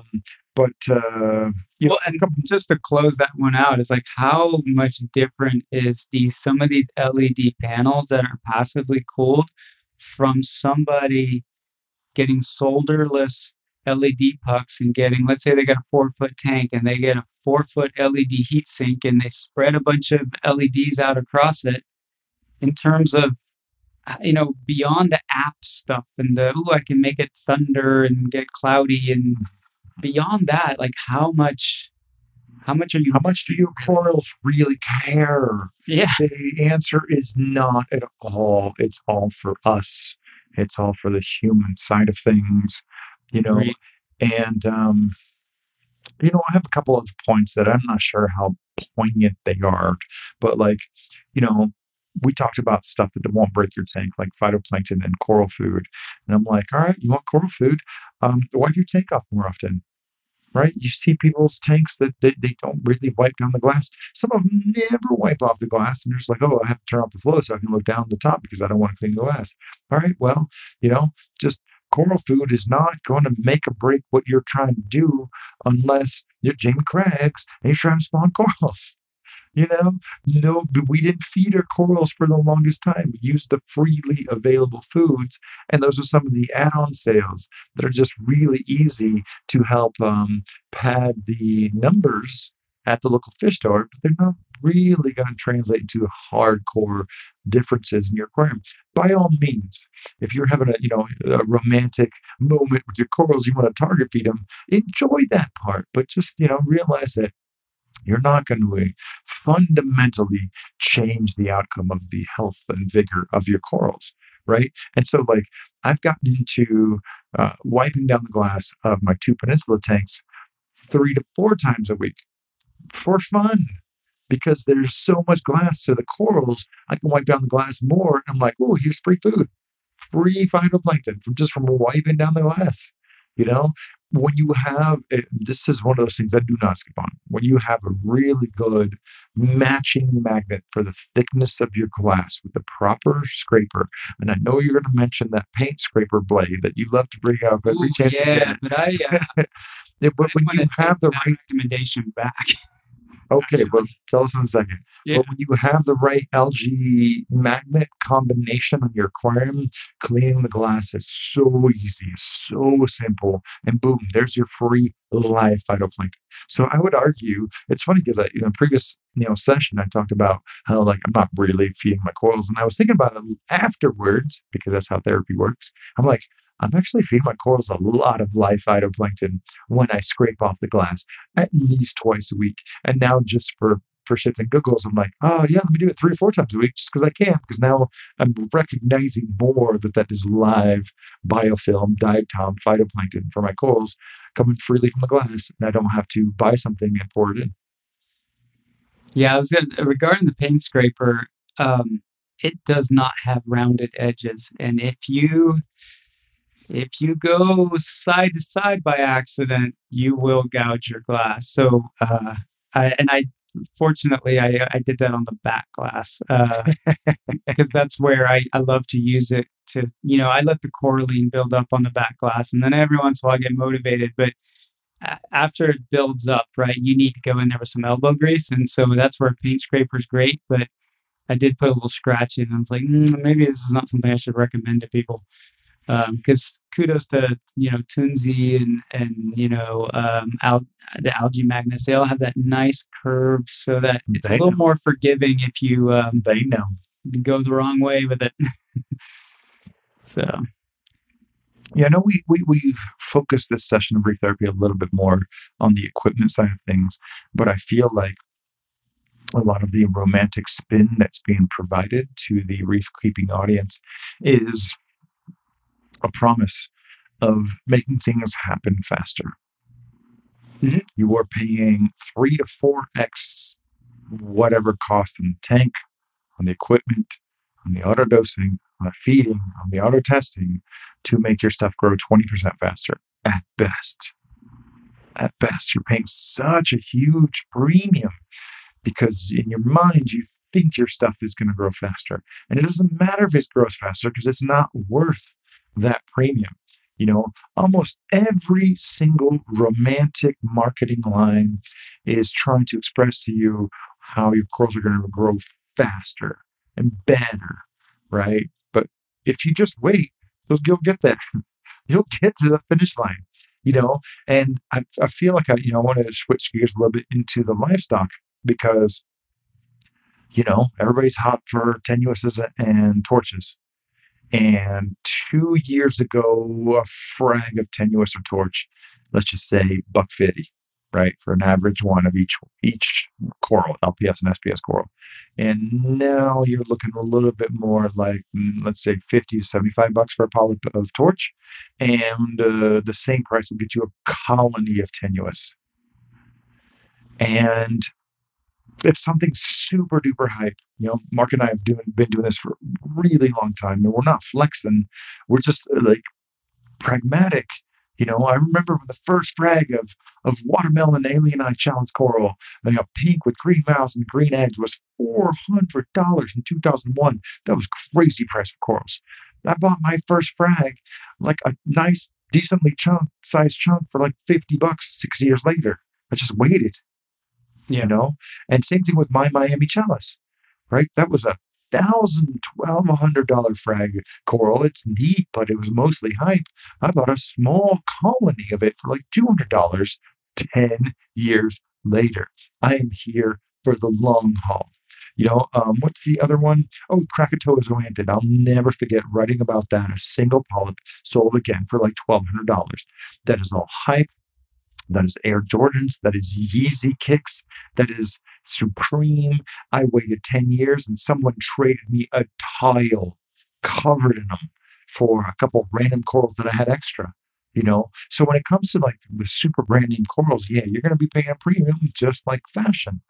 But if you just use your eyes and not your emotions, you can get really awesome corals for very reasonable prices. The only reason people aren't hot for sunset nulipora is because no one is keeping it properly these days. No one is trying to keep that super nice golden colored monopora with those big flushy green polyps anymore, right? You can't give that away. You can't give away Langsai to the right person. You can't give away Monopora undata to the right person. There is so much color and depth and detail to those corals. But if you're chasing the hype because you want to get the frag and get the responses on your thread on Facebook or your post on Reef to Reef or, the picture you shared on Instagram, yeah, you're always going to lose, man. You're always going to lose. But if you use a little bit more objective taste, there are so many colorful corals that are out at any given day that you could buy for a fraction of whatever the newest, latest hype coral is. That is, oh my God, what do you think? I mean, isn't that like one of the easiest ways to save a lot of money in corals is not follow the hype? It's just buy some colorful stuff that people aren't paying attention to? Dude, forget reef keeping. It's like the most important life lesson ever, right? Is that impressing others and keeping up with the Joneses is expensive and it's not worth it, right? That's like the most valuable thing you can like learn in terms of personal finance. And it applies in this case because we're trying to talk about saving money, but there's a freeing thing about it too, of that when you choose not to do that, it's like you almost feel like you're in a secret cool club, right? Because you can see through the BS a bit. When you break the system, like you can hack the system and find these little, side doors. But when you realize that the clothes that you find at Goodwill and Salvation Army have so much more character than what you could find at H&M or The Gap, you just feel like you stepped into another universe. And I'm telling you, that exists for corals. It exists for corals, for sure. It's just as fun to grow a tort than it is the purple monster, right? And it's funny, purple monster is the one. I've got two examples in my life where I waited for something to get cheaper. And one is the purple monster. I was like, one of these days, everybody will have it and you'll get it for like $30. That never happened. That's never happened. No. The other one was when Frank was breeding resplendents in Hawaii. And I was like, you know what? Pretty soon they're going to mass produce these things. This is a thing now. They're going to be like, as cheap as a flame angel. Yeah, that never happened.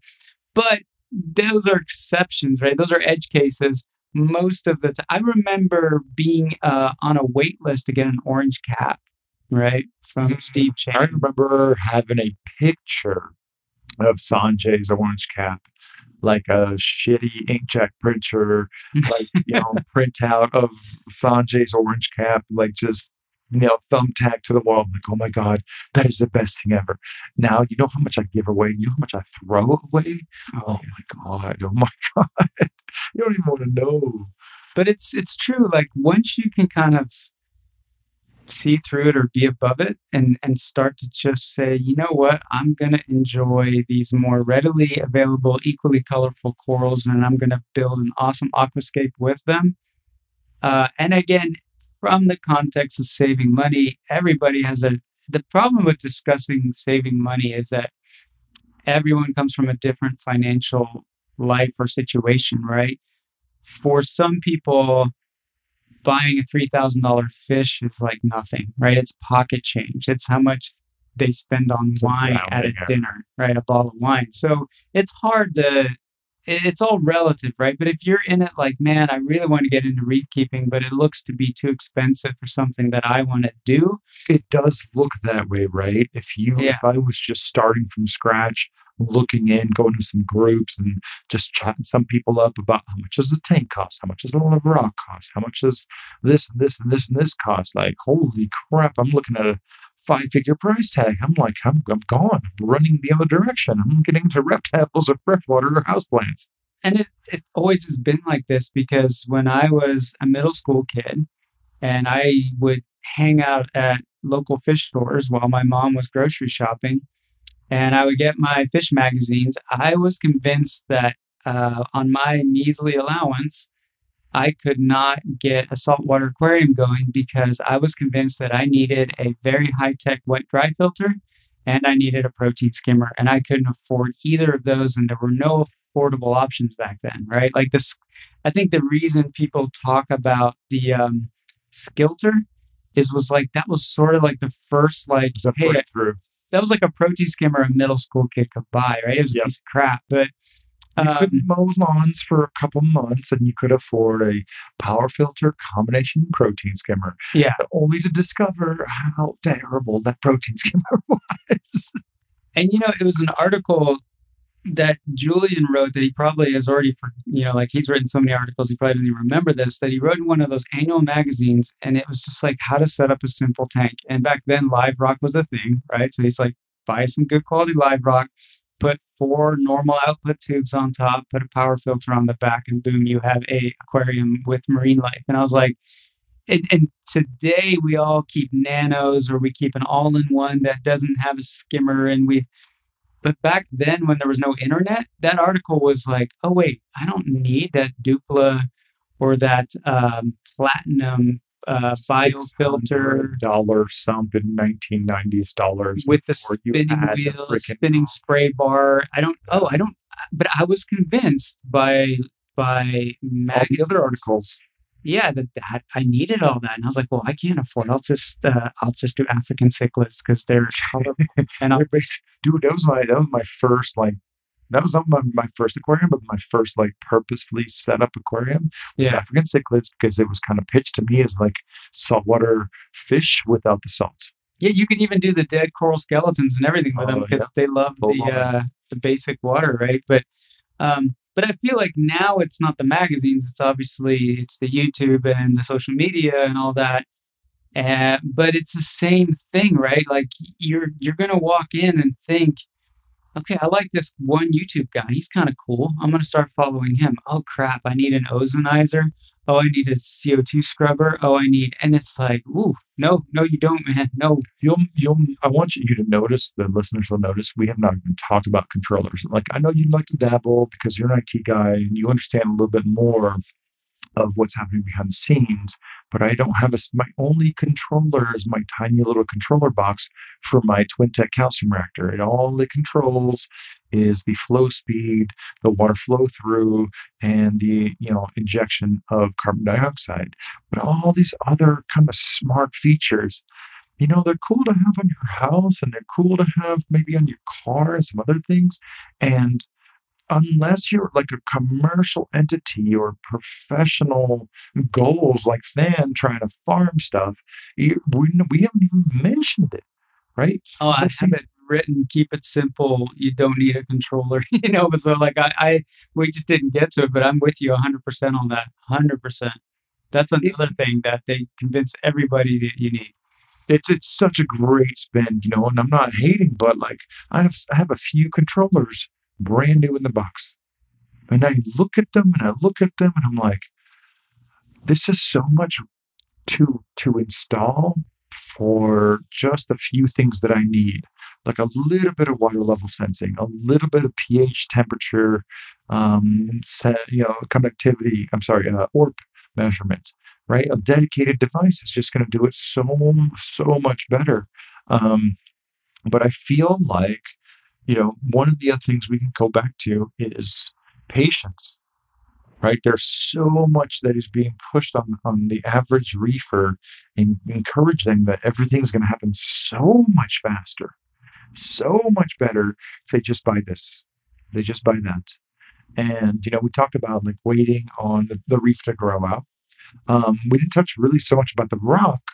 But yeah, of course, every company would love for you to fill up your tank with only their rock. And I'm like the Lone Ranger here. I've been using lace rock at $1.30 a pound since, for like 20 freaking years. And there's also nothing stopping you from using plain old cinder blocks.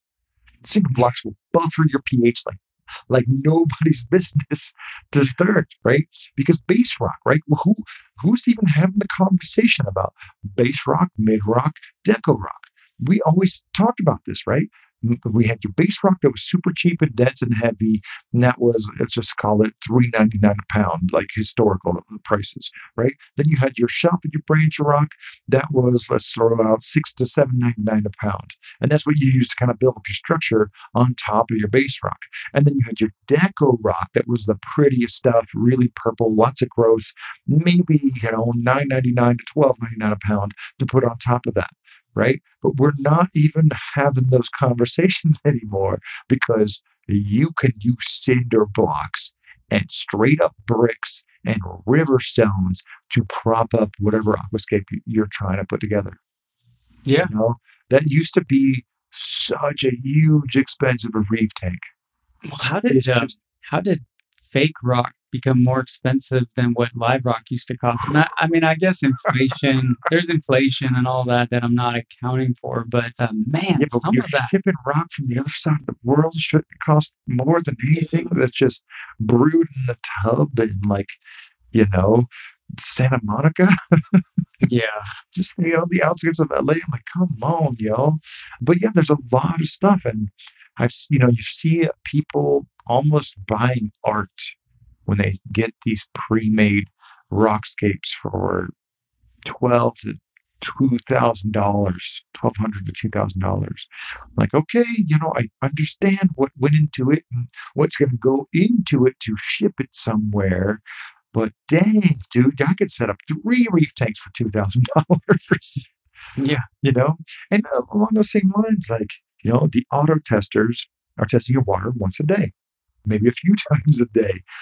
I test everything by hand once a week. When everyone was gone, I skipped a week. Nothing changed. Nothing dramatically went out of whack.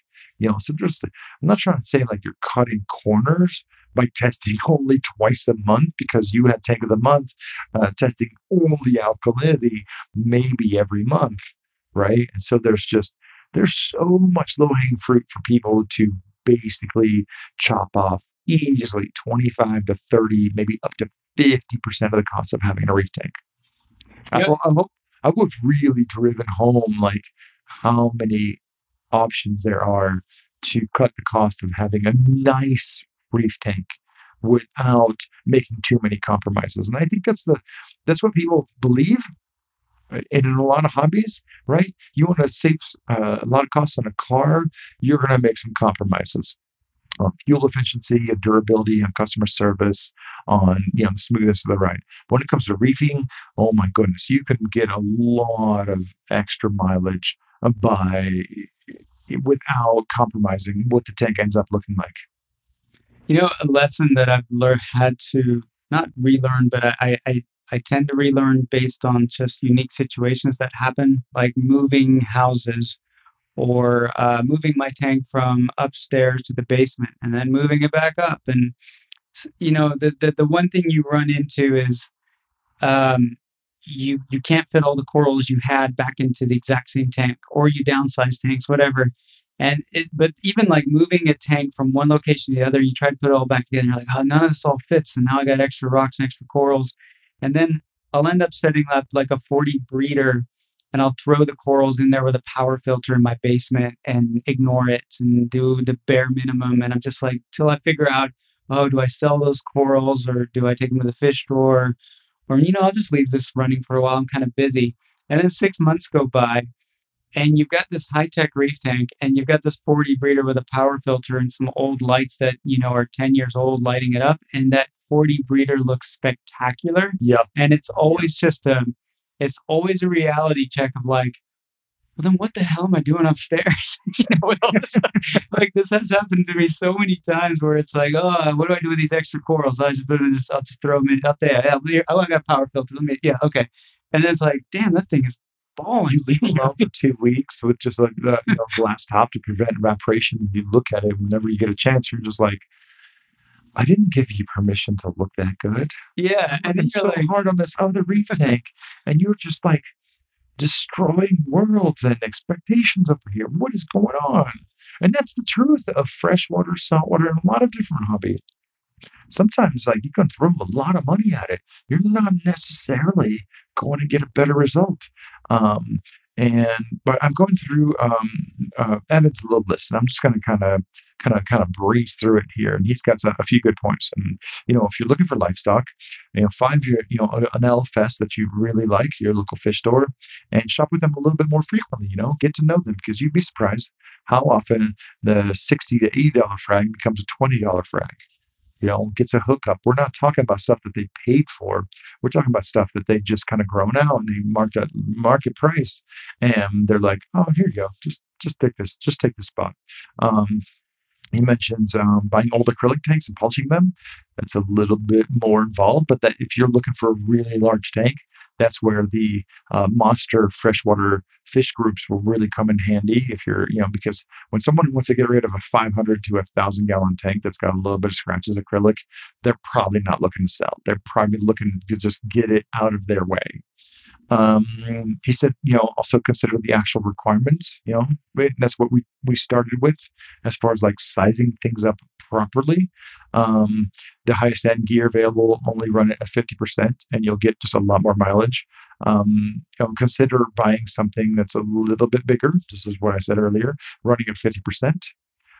When it comes to treating for aptasia, I'm sorry, but like I know there's a lot of products on the market that will treat for aptasia.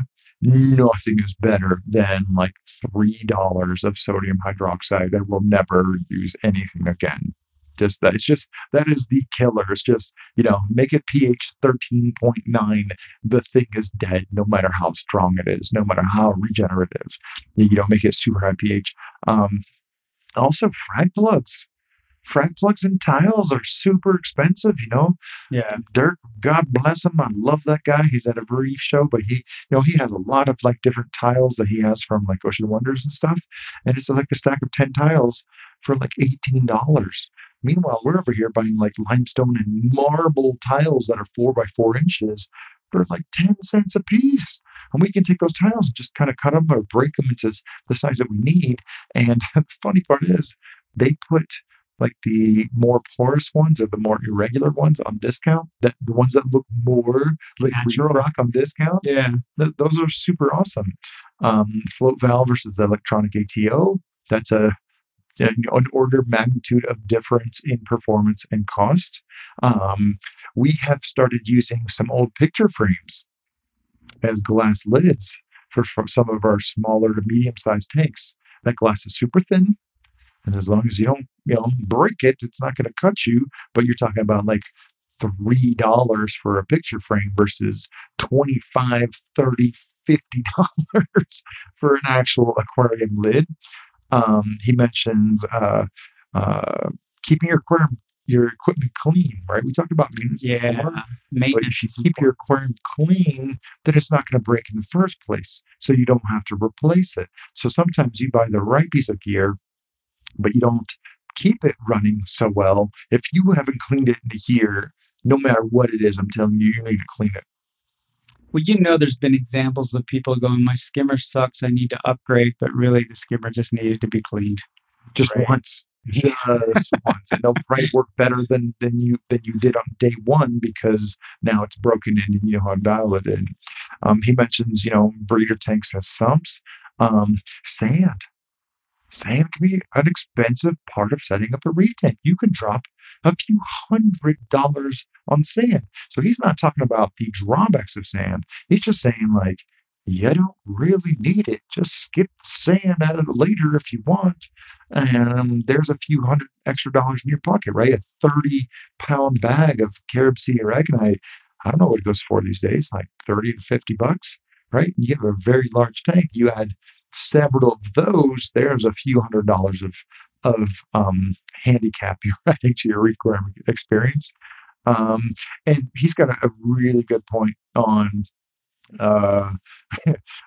his last point is like, if you really want to save the most money, just stick to freshwater. And that's not the point that I want to end on, but it's kind of a good point. If saving money is your main prerogative, just keep some freshwater stuff. You keep some African cichlids, grow them up really nice. You'll do really well.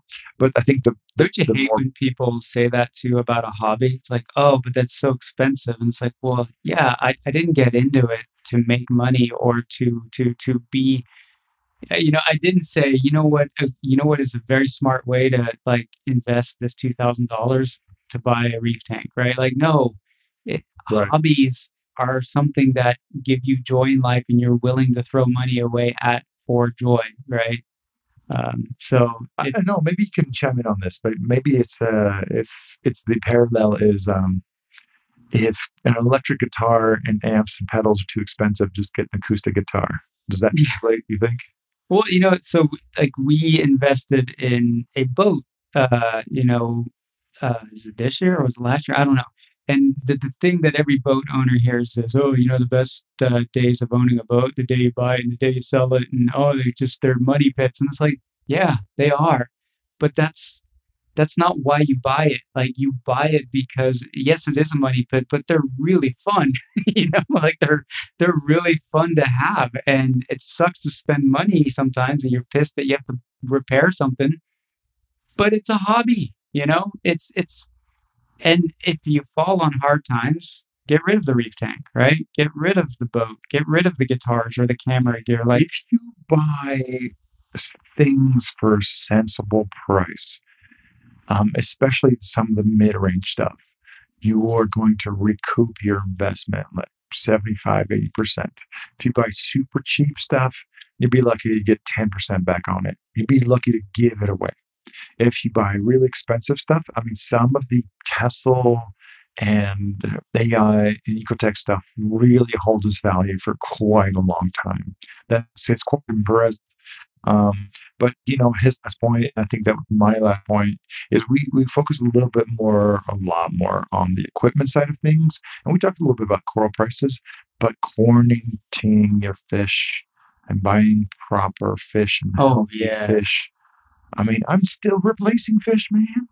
I'm still replacing fish. A month ago, I bought 10 Banggai cardinals. It's about $250. They were $25 a piece. I don't have any of them now. I put them straight into a quarantine tank and tried to quarantine them. And it was later on that I remembered that they all have a radiovirus that just can't be treated. And if they come down with it due to stress, there's nothing you can do because it's a virus. It's not a bacteria. Right?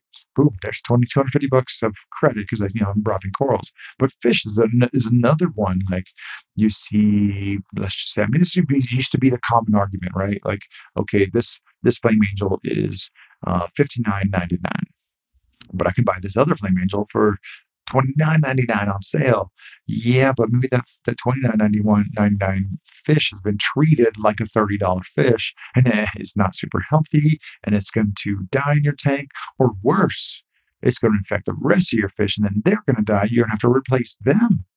That's the key to me. It's like when you argue, like, oh my God, these quarantine fish vendors want $300 for a fish that I can buy on any other website for $150, you're like, yeah, but when that fish nukes your entire tank's fish population with velvet, at $300 sounds like a bargain. That stress is not worth it.